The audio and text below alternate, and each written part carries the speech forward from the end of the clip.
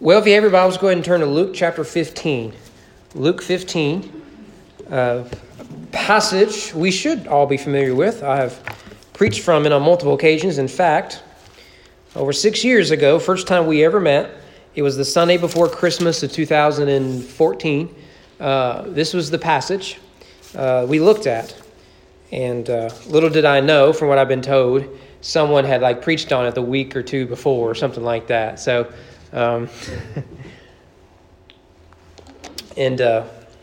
maybe another day I'll tell you why I chose that passage. It was actually thanks to the church I was serving at as an interim pastor encouraged me to do this passage. So being that we've looked at it before, I want to tweak things just a little bit, but we still want to do faithful exegesis of it. So Luke 15, we want to look at verses 11 to 32. And with that, if you will, stand with me out of reverence for God's holy word. Remember, we looked at the first two parables last Sunday evening, and we conclude with the third parable of this chapter today. The evangelist Luke, not to be confused with Mark, says under inspiration of the Holy Spirit, he said, "There was a man who had 2 sons, and the younger of them said to his father, 'Father, give me the share of property that has come to me.' And he divided his property between them. Now many days later, the younger son gathered all he had, took a journey into a far country, and there he squandered his property in reckless living. When he had spent everything, severe famine arose in that country. He began to be in need. So he went and hired himself out to one of the citizens of that country, who sent him into his fields to feed pigs. He was longing to be fed with the pods that the pigs ate, and no one gave him anything. But when he came to himself, he said, 'How many of my father's hired servants have more than enough bread? But I perish here with hunger. I will rise and go to my father and say to him, Father, I have sinned against heaven before you. I'm no longer worthy to be called your son. Treat me as one of your hired servants.' He arose, came to his father. But while he was still a long way off, his father saw and felt compassion and ran and embraced him and kissed him. And the son said to him, 'Father, I have sinned against heaven and before you. I'm no longer worthy to be called your son.' But the father said to his servants, 'Bring quickly the best robe and put it on him. Put a ring on his hand and shoes on his feet, and bring the fatted calf and kill it. And let us eat and celebrate. For this my son was dead and is alive again. He was lost and is found.' And they began to celebrate. Now his older son was in the field, and as he came and drew near to the house, he heard music and dancing. He called one of the servants and asked what these things meant. And he said to him, 'Your brother has come, and your father has killed the fattened calf, because he has received him back safe and sound.' He was angry and refused to go in. His father came out and entreated him, but he answered his father, 'Look, these many years I have served you, and I never disobeyed your command. Yet you never gave me a young goat that I might celebrate with my friends. When the son of yours came, who has devoured your property with prostitutes, you killed the fattened calf for him.' He said to him, 'Son, you are always with me, and all that is mine is yours.' It was fitting to celebrate and be glad. For this your brother was dead and is alive. He was lost and is found." Let's go, Lord, in prayer. Father, we ask you to open our hearts, we would receive your word, our mind that we would understand it, our eyes that we would see your glory, our ears that we would hear and heed your word, our mouth that we would speak the truth of the hope in the gospel, and our hands and our feet that we will go in obedience and grow in holiness. This is your work. We are in this text. May you show it to us, and may we respond accordingly. May I decrease so that you may increase. In the name of your son we pray. Amen. Be seated.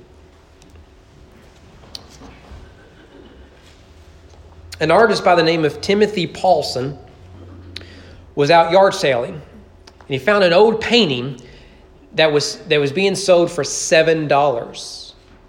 He went and bought the painting, took it home.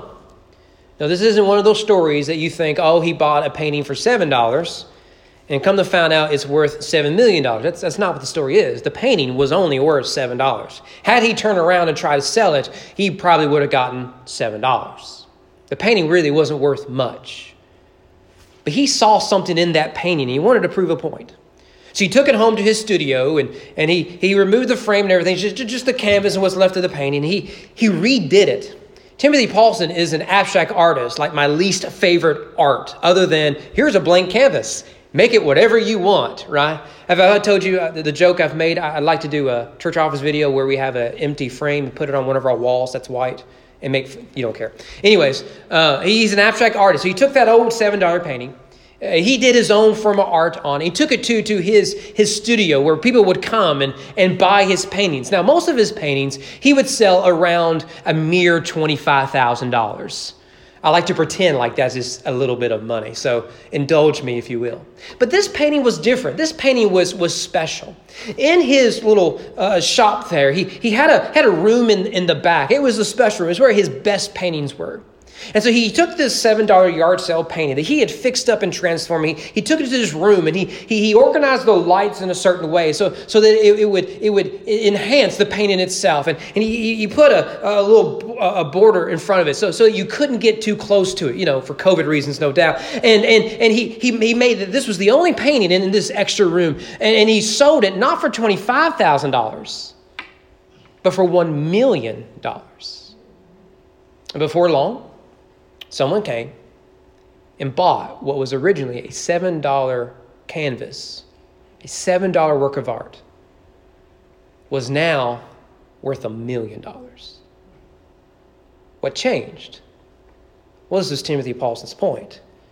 What changed was that it was the artist who transformed it. And because it was the work of the artist, what was once at the bottom of a yard sale was now prominently sold for riches. In a nutshell, that is what this lesson of the prodigal son is all about. In fact, we see this story is really in 3 parts, but for our purposes, we'll break it down to two parts. And the first part is the story of the prodigal son. Usually, this is where we isolate the story. We don't care so much about the other son. He's a bratty boy anyways. But this part, we really do pay attention to it. And remember what we said last week about the first 2 parables, the lost sheep and the lost coin. All of these parables follow the same pattern. So you have the same story, essentially, in all 4 of these stories. And this is lost, seek, discover, rejoice. So a shepherd lost a sheep, went and discovered or sought out the sheep, discovered the sheep, rejoiced with his friends. A woman lost a coin, sought for the coin, discovered the coin, rejoiced with her friends. So too, what we see here is the same story. Verses 11 to 16 is the story of the lost son. First, the son is lost. Now, in order for us to appreciate the story, we have to understand and put ourselves into a shame and honor culture. Now, I will say that is a foreign concept to us. We don't think in those terms. We are starting to think more in those terms. The more pagan our religion gets with woke religion, the more shame and honor comes. So you will be shamed into obedience. We get this. You understand this, right? So you got to sit through the diversity trainings. You've got to go back on your old tweets. Why? Because you're being shamed into thinking things a certain way. We are becoming this shame-honor society. But nevertheless, this is embedded in this society. And so what we see both is the shame of the son and the shame of the father. First, the shame of the son. The son comes up and says, "Hey, Dad, I want my inheritance." Now, you're smart people, even for state employees. And you know that in order for you to get an inheritance, something first must happen. Someone's got to die. We understand even today that if you went up to someone and said, "I want what is my inheritance," you are essentially asking that person to hurry up and die. So here comes the son going up to his father saying, "Dad, I'm tired of waiting for you to die. Will you just die and give me my money?" And to make matters worse, as if that wasn't bad enough, what does he do with the money? He squanders it. This is what the term prodigal means. He doesn't invest it. Like honestly, if you had a son or daughter come up to you and said, "Dad, Mom, here's the deal. I would like to invest in this business that I'm starting. I would like to I have a plan here that with a little bit of starter money, I really believe that with enough hard work and ingenuity, I can accomplish these things." I'm willing to bet most parents would say, "Oh, okay. Here is part of your inheritance. All your inheritance is all you're going to get." I think we can be reasonable with some of that even today. But what does this prodigal do? He's very open and honest. "Dad, I'm waiting for you to die so that I can just go live however I want and pretend like you never existed. Get away from here and just waste all of it." So wasteful is this prodigal son. He goes and lives with the Gentiles. Yuck, right? I mean, it's in modern lingo, it's like he went up and hung out with the Yankees, right? I mean, you just yuck. You don't want to go up north. People are weird, right? No, he goes to the Gentiles. These people were dirty. They were shameful. They were guilty. They were not the people of God. He has left everything behind. In fact, to make it even worse, he settles to live among pigs. So much so that he he would be willing to eat their food, something he cannot do. Well, that is certainly a lot of shame for one young man, but what about the shame of the father? Not only does the son bring shame to his father, which was a huge, huge no-no. You do not do that in a shame-honor culture, but the father allows his son to bring him shame. You're reading this story, and Jesus tells this story to his first audience. They're all wanting to know, when will the father slap his son? And don't go up to dad and say, Dad, I wish you were dead. No, not without defending your honor. Because the father doesn't do any of this. And in fact, he not only tolerates such defiance, he gives into it. He gives him the inheritance. Lets him walk out the door. What great shame this is. And yet, what happens to the prodigal is exactly what is predictable. Eventually, and something our government hasn't learned, eventually you run out of someone else's money. If you don't invest, if you don't work, you're going to run out of money. It doesn't matter how much you have. You're going to run out of money. Virtually every athlete, a professional athlete and rock star has learned this the hard way. Eventually, you run out of money. And so he reaches a rock bottom here in verses 17 and 19. And in that rock bottom, he comes to his senses, right? You see it there for us here. It says, he came to himself. He said, how many of my father's hired servants have more than enough bread, but I perish here with hunger, right? That's a kind of obvious point, isn't it? Look, something I've learned over the years. Everyone has their own rock bottom. That church member taught me that everyone has their own rock bottom. I learned this about 3 years ago. I stood on a scale, and I saw a number I never thought I would ever see. And so that was my rock bottom. It was like I was carrying too many rocks, I guess you can say, right? And I said, no, this has to change, right? And a few months later, I was working to lose. I lost about 20 pounds then. But for some people, it's a different rock bottom. They have to get to a certain point. So some are lower than others, but still, we all have our rock bottom. This is his rock bottom. A Jewish boy living among the Gentiles feeding pigs. Maybe your rock bottom wouldn't have gotten that far. Maybe it would have gotten farther. I don't know. But this is his rock bottom. It finally clicks. Why am I starving when I can have food to the full if I just go back home? Now, of course, going back home is going to be a humbling reality, isn't it? It's going to be very humble to do that. And that is something he must decide. Does he want to starve to death, or does he want to swallow his pride? And here he decides to swallow his pride. And notice what he does here is he works on his speech he's going to give his dad. Right? And there's two parts of this speech. The first is in verse 18. That is confession. I will arise and go to my father, and I will say to him, Father, I have sinned against heaven and before you. I am no longer worthy to be called your son. That's confession. Notice here, a confession is not, well, Dad, had you taught me how to invest, I wouldn't have been in this mess. That's not confession. His confession is, I am guilty. I am in the wrong. No one made me do this. It's no one else's responsibility. It is my fault. Let me give you some advice.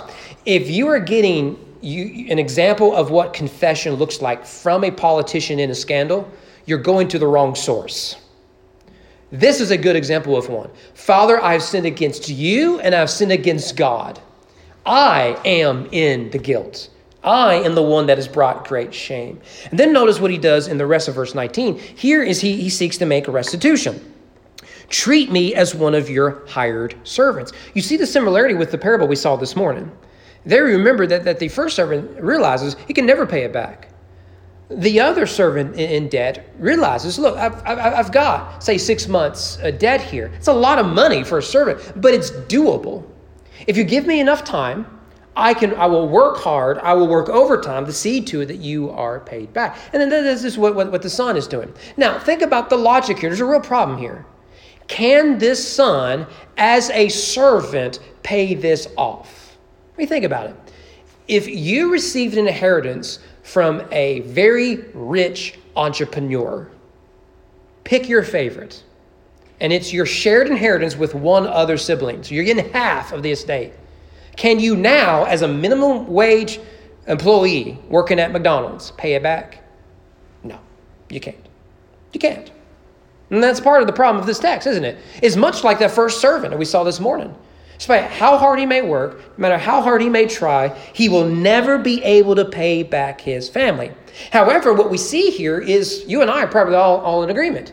One, he needs to confess what he did was wrong. Secondly, he needs to pay it back. He's essentially stolen from his father.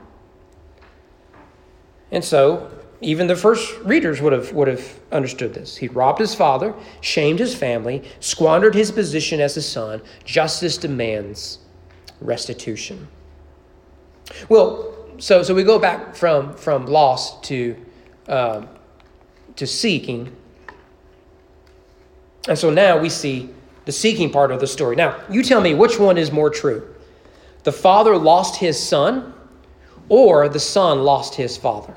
In the story, which one is true? Or we could put it this way. Who seeks who? Does the father seek the son, or does the son seek the father? So this was sticking out to me as I was reading it this week, especially when you follow this outline. Now think about it. The sheep want, or the sheep must be found. The coin must be found. The prodigal must be found. And the father must want to be found. I think it's all of the above, isn't it? It isn't just that the son has lost a father. That's what he realizes. That what he's really lost is a father who will provide for him and love him. All the things that he's not getting in the Gentile world. At the same time, the father has really lost something.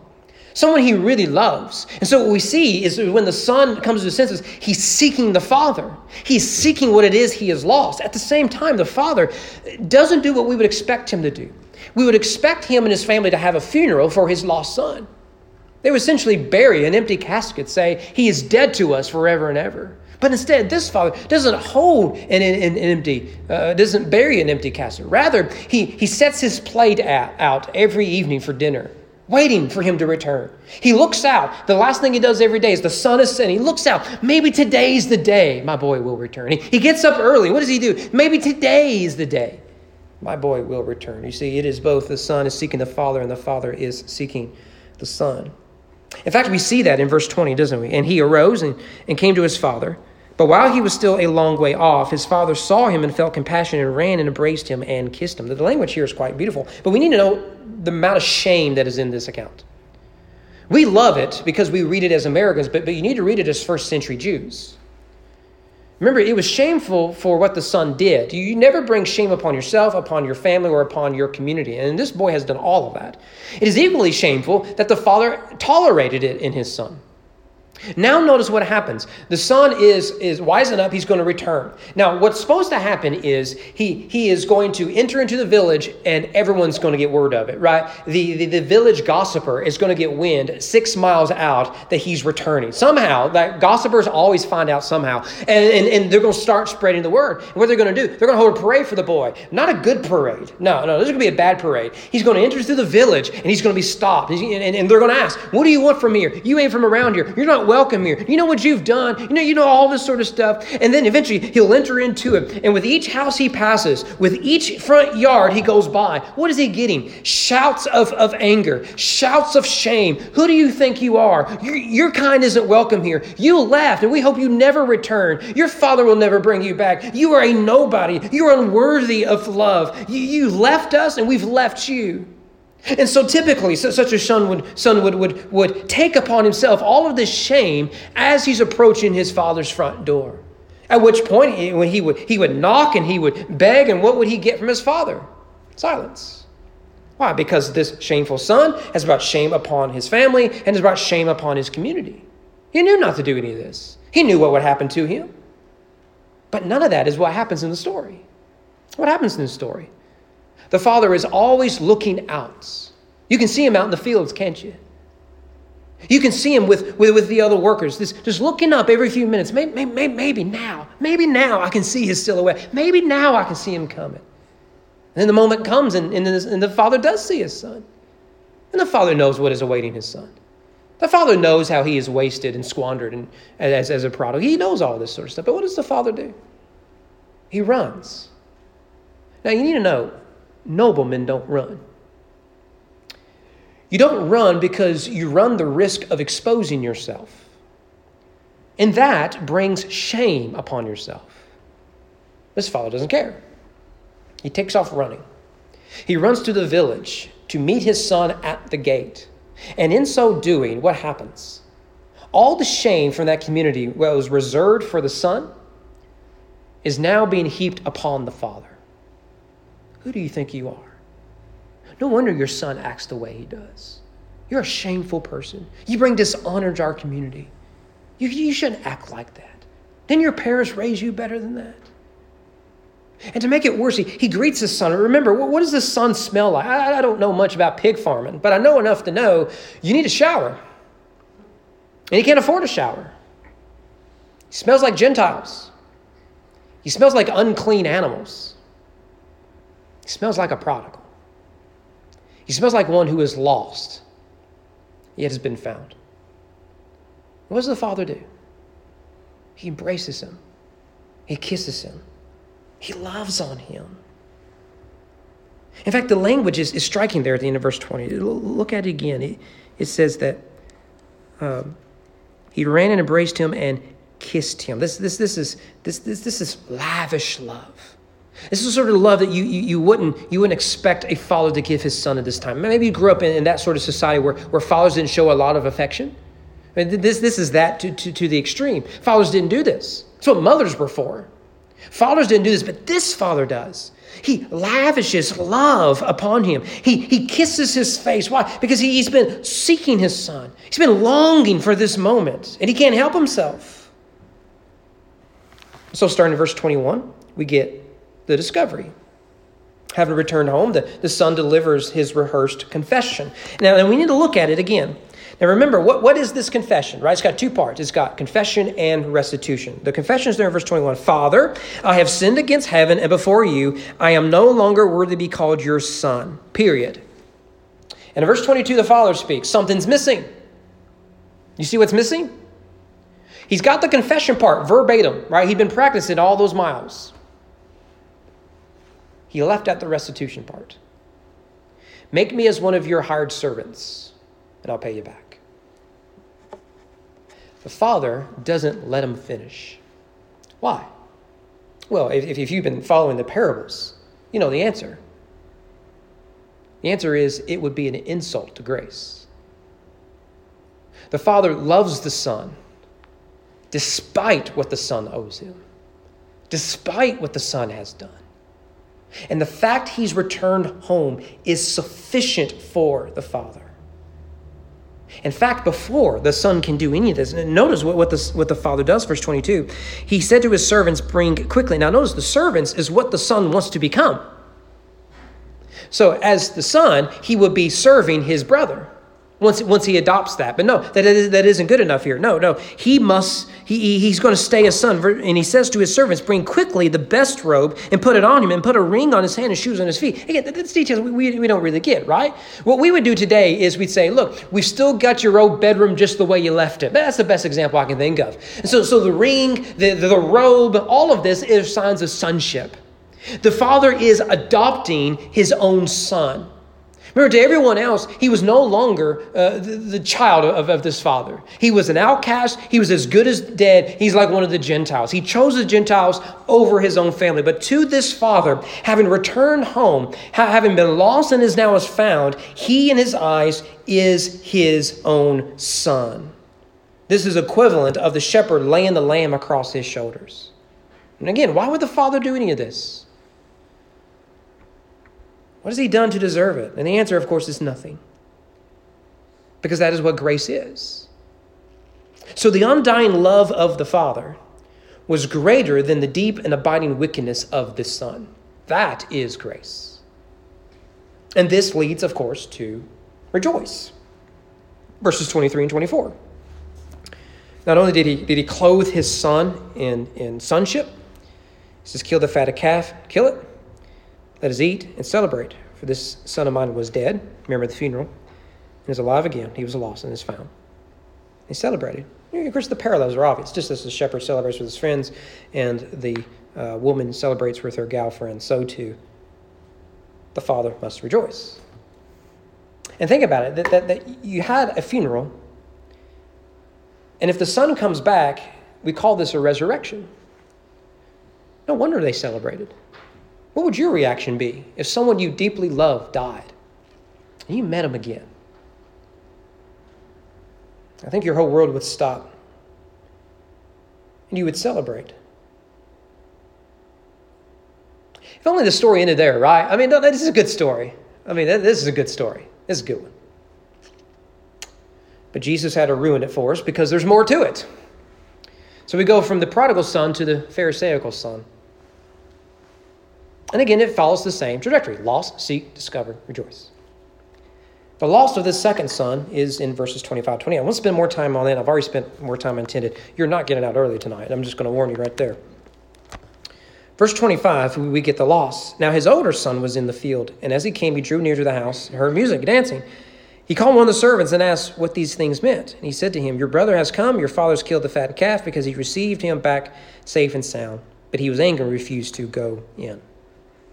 Now for most of us, the return of the prodigal would be good news. As a general rule, we get it. If someone were to go missing, a young child go missing in our community, and that child is found 3 days later, the whole community is going to celebrate. Because in reality, the whole community is going to help find the child. We get this. But all of that overlooks the reaction of the brother. And we can spend all day about why this is. But we would expect him to join his father in rejoicing the return of his brother. That's the natural thing that we would expect. Then, of course, if the prodigal mimics the tax collectors and sinners that we saw in verses 1 and 2, this son mimics the Pharisees. Why I like to call him the Pharisaical son. And it also starts with a P, so it alliterates with the prodigal. That's the real reason. Notice what we have here with the Pharisaical son. First of all, he is outside the celebration. You see that? He's out in the field. Notice, in fact, we could put it this way. The prodigal is out in the far country. The Pharisaical son is out in the far field. What you need to see here is what we have is the same story told twice with two very different endings. One leaves and doesn't want to be home. The other leaves and doesn't want to be home. And we see him lost on the outside. He refuses to join in the celebration.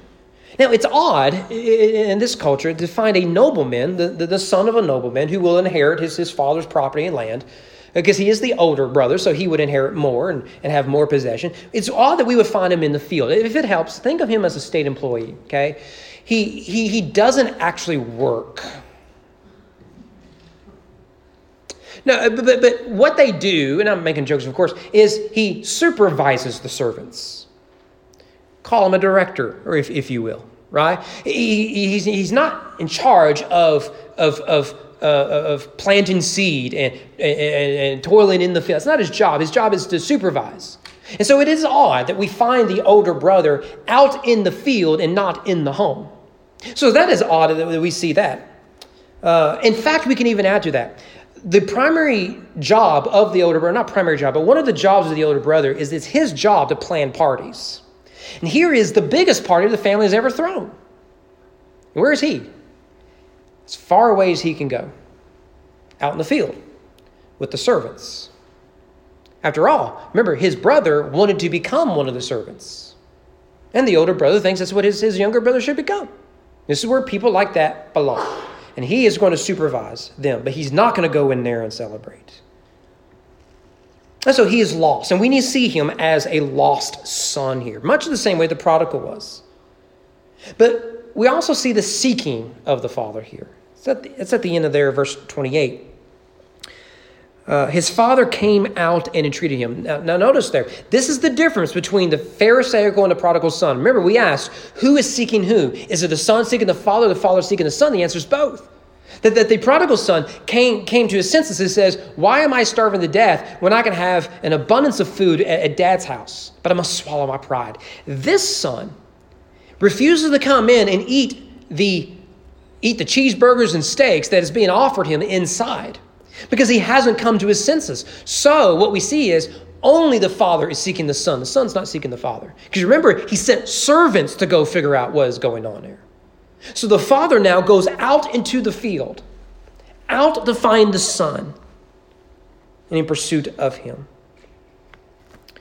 Now, granted, the son understood the loss of the father. If you put yourself in the son's shoes, you can imagine what it would have been like to be the only son left of this nobleman, and to grieve with his father. His father clearly loves his boys.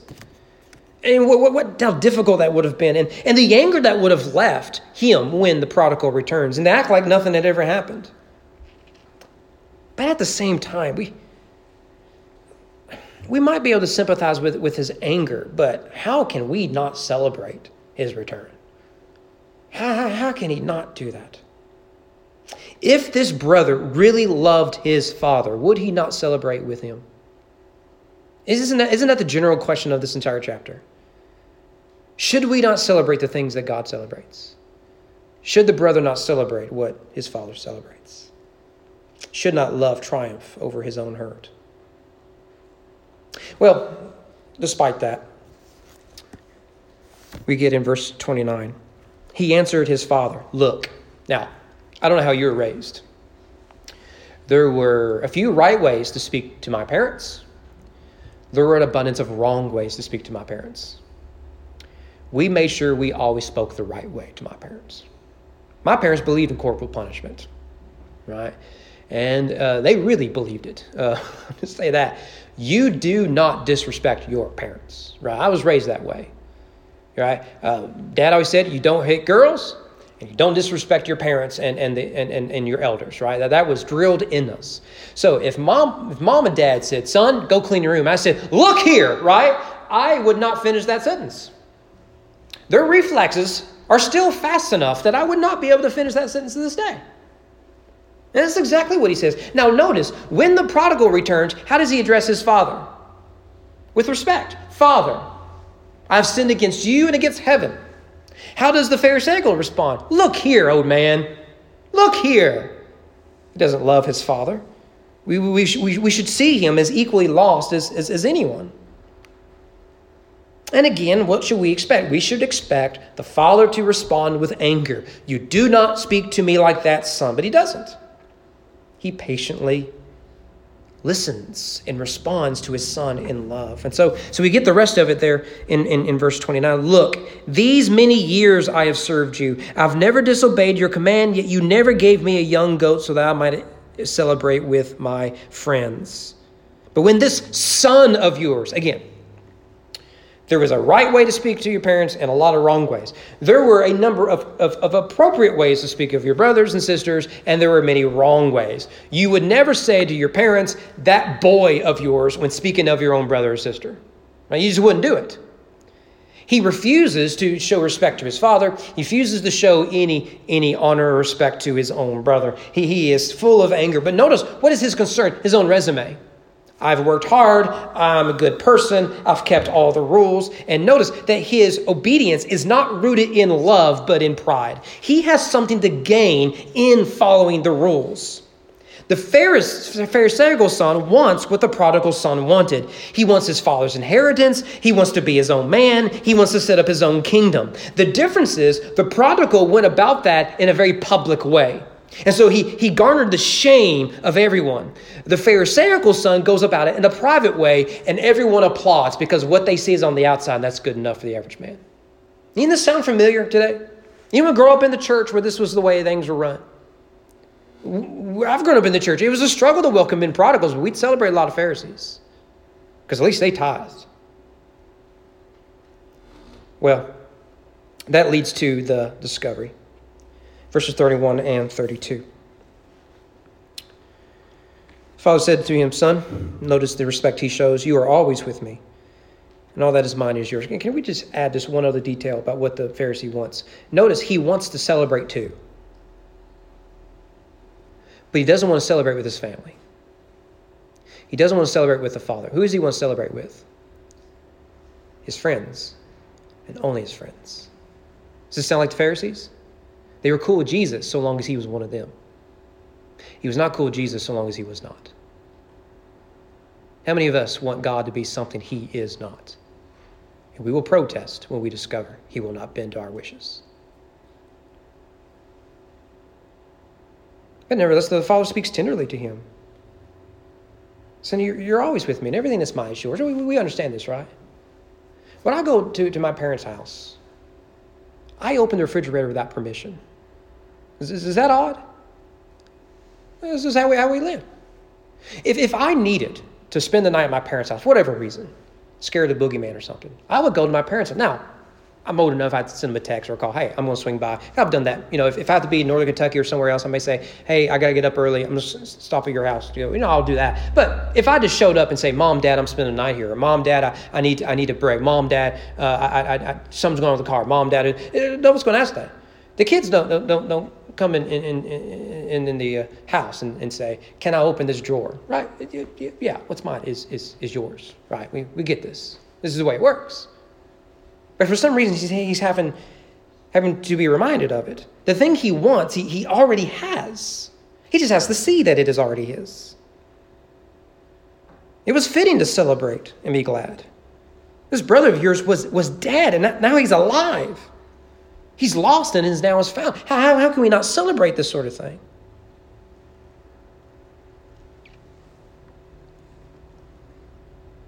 But notice what's missing in the story. It's that fourth part, isn't it?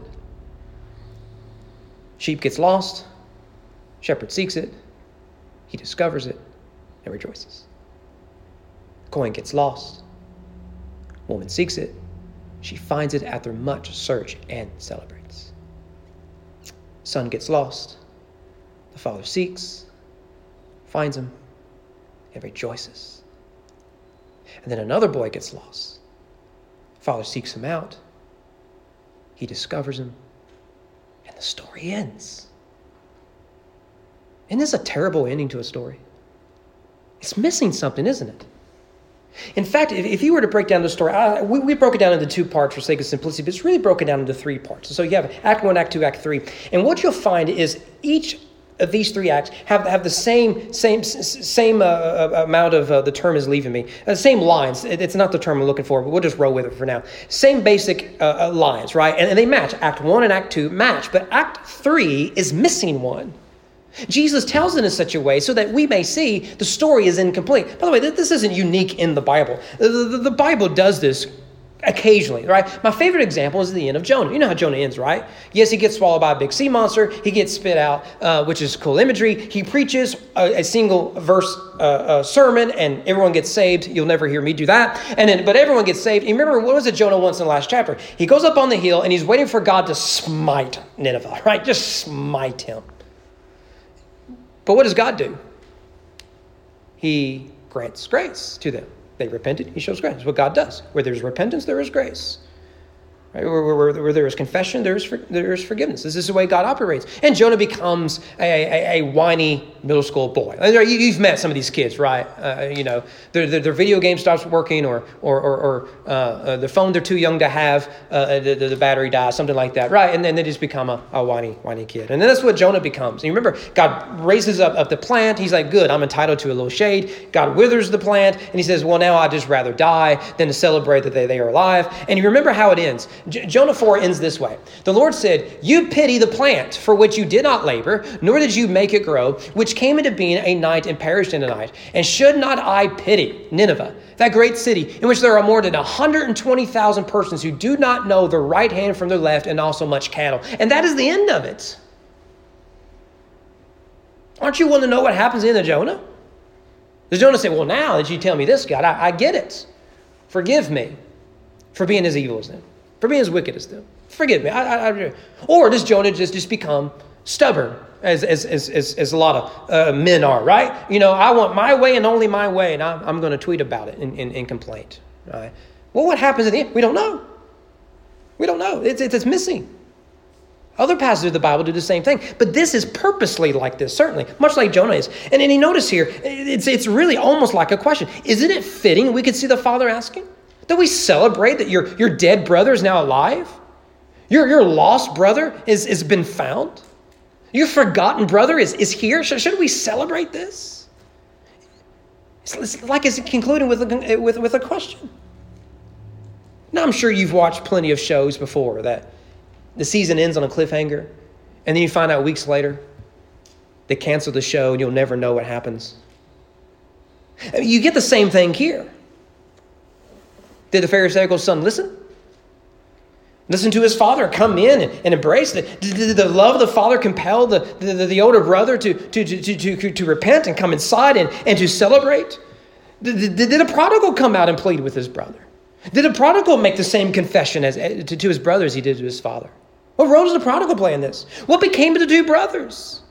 What happens between them? Was the family ever reconciled and reunited? My goodness, this is worse than watching an episode of Lost, isn't it? The two may have appreciated that reference. But of course, we've looked at this passage enough. You know how it ends, right? We've talked about this before. It's not a mystery by now. Maybe been a mystery first time we first met 6 years ago, but it shouldn't be a mystery now. I'd like to tell you how this ends. And I can speak with certainty how it ends because I've read the rest of the book. And I'm stealing this directly from John MacArthur, so give him credit. You know how it ends. There is the father pleading with the son. Will you not come inside and celebrate? You can hear the music starting to play. You can smell the grills being worked up with all this meat. And you can see servants running around and all this sort of stuff. And here's the father out in the field just pleading, will you not come in and celebrate? And eventually he turns around to walk inside. What does the older brother do? You know what it is. He bends over and he picks up the rock. A rock just laying there. And he beats his father over his head until he is dead. And there lets his body lie.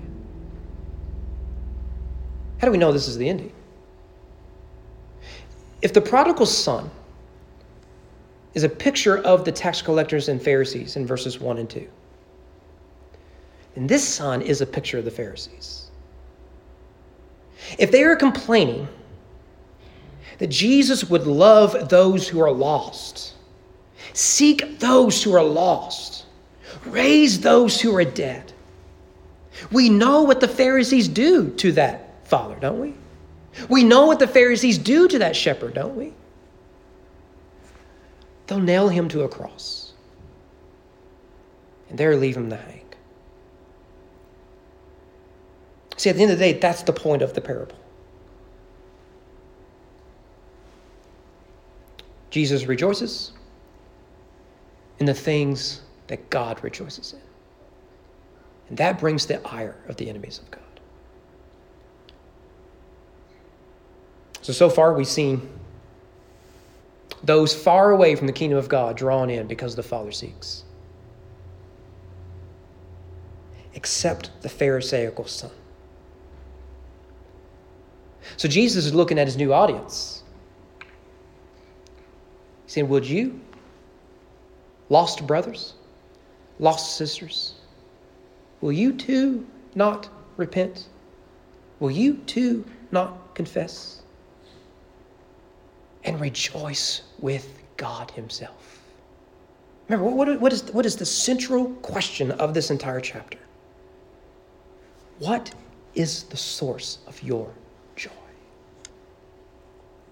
Is it the things of God? Or is it the things of man?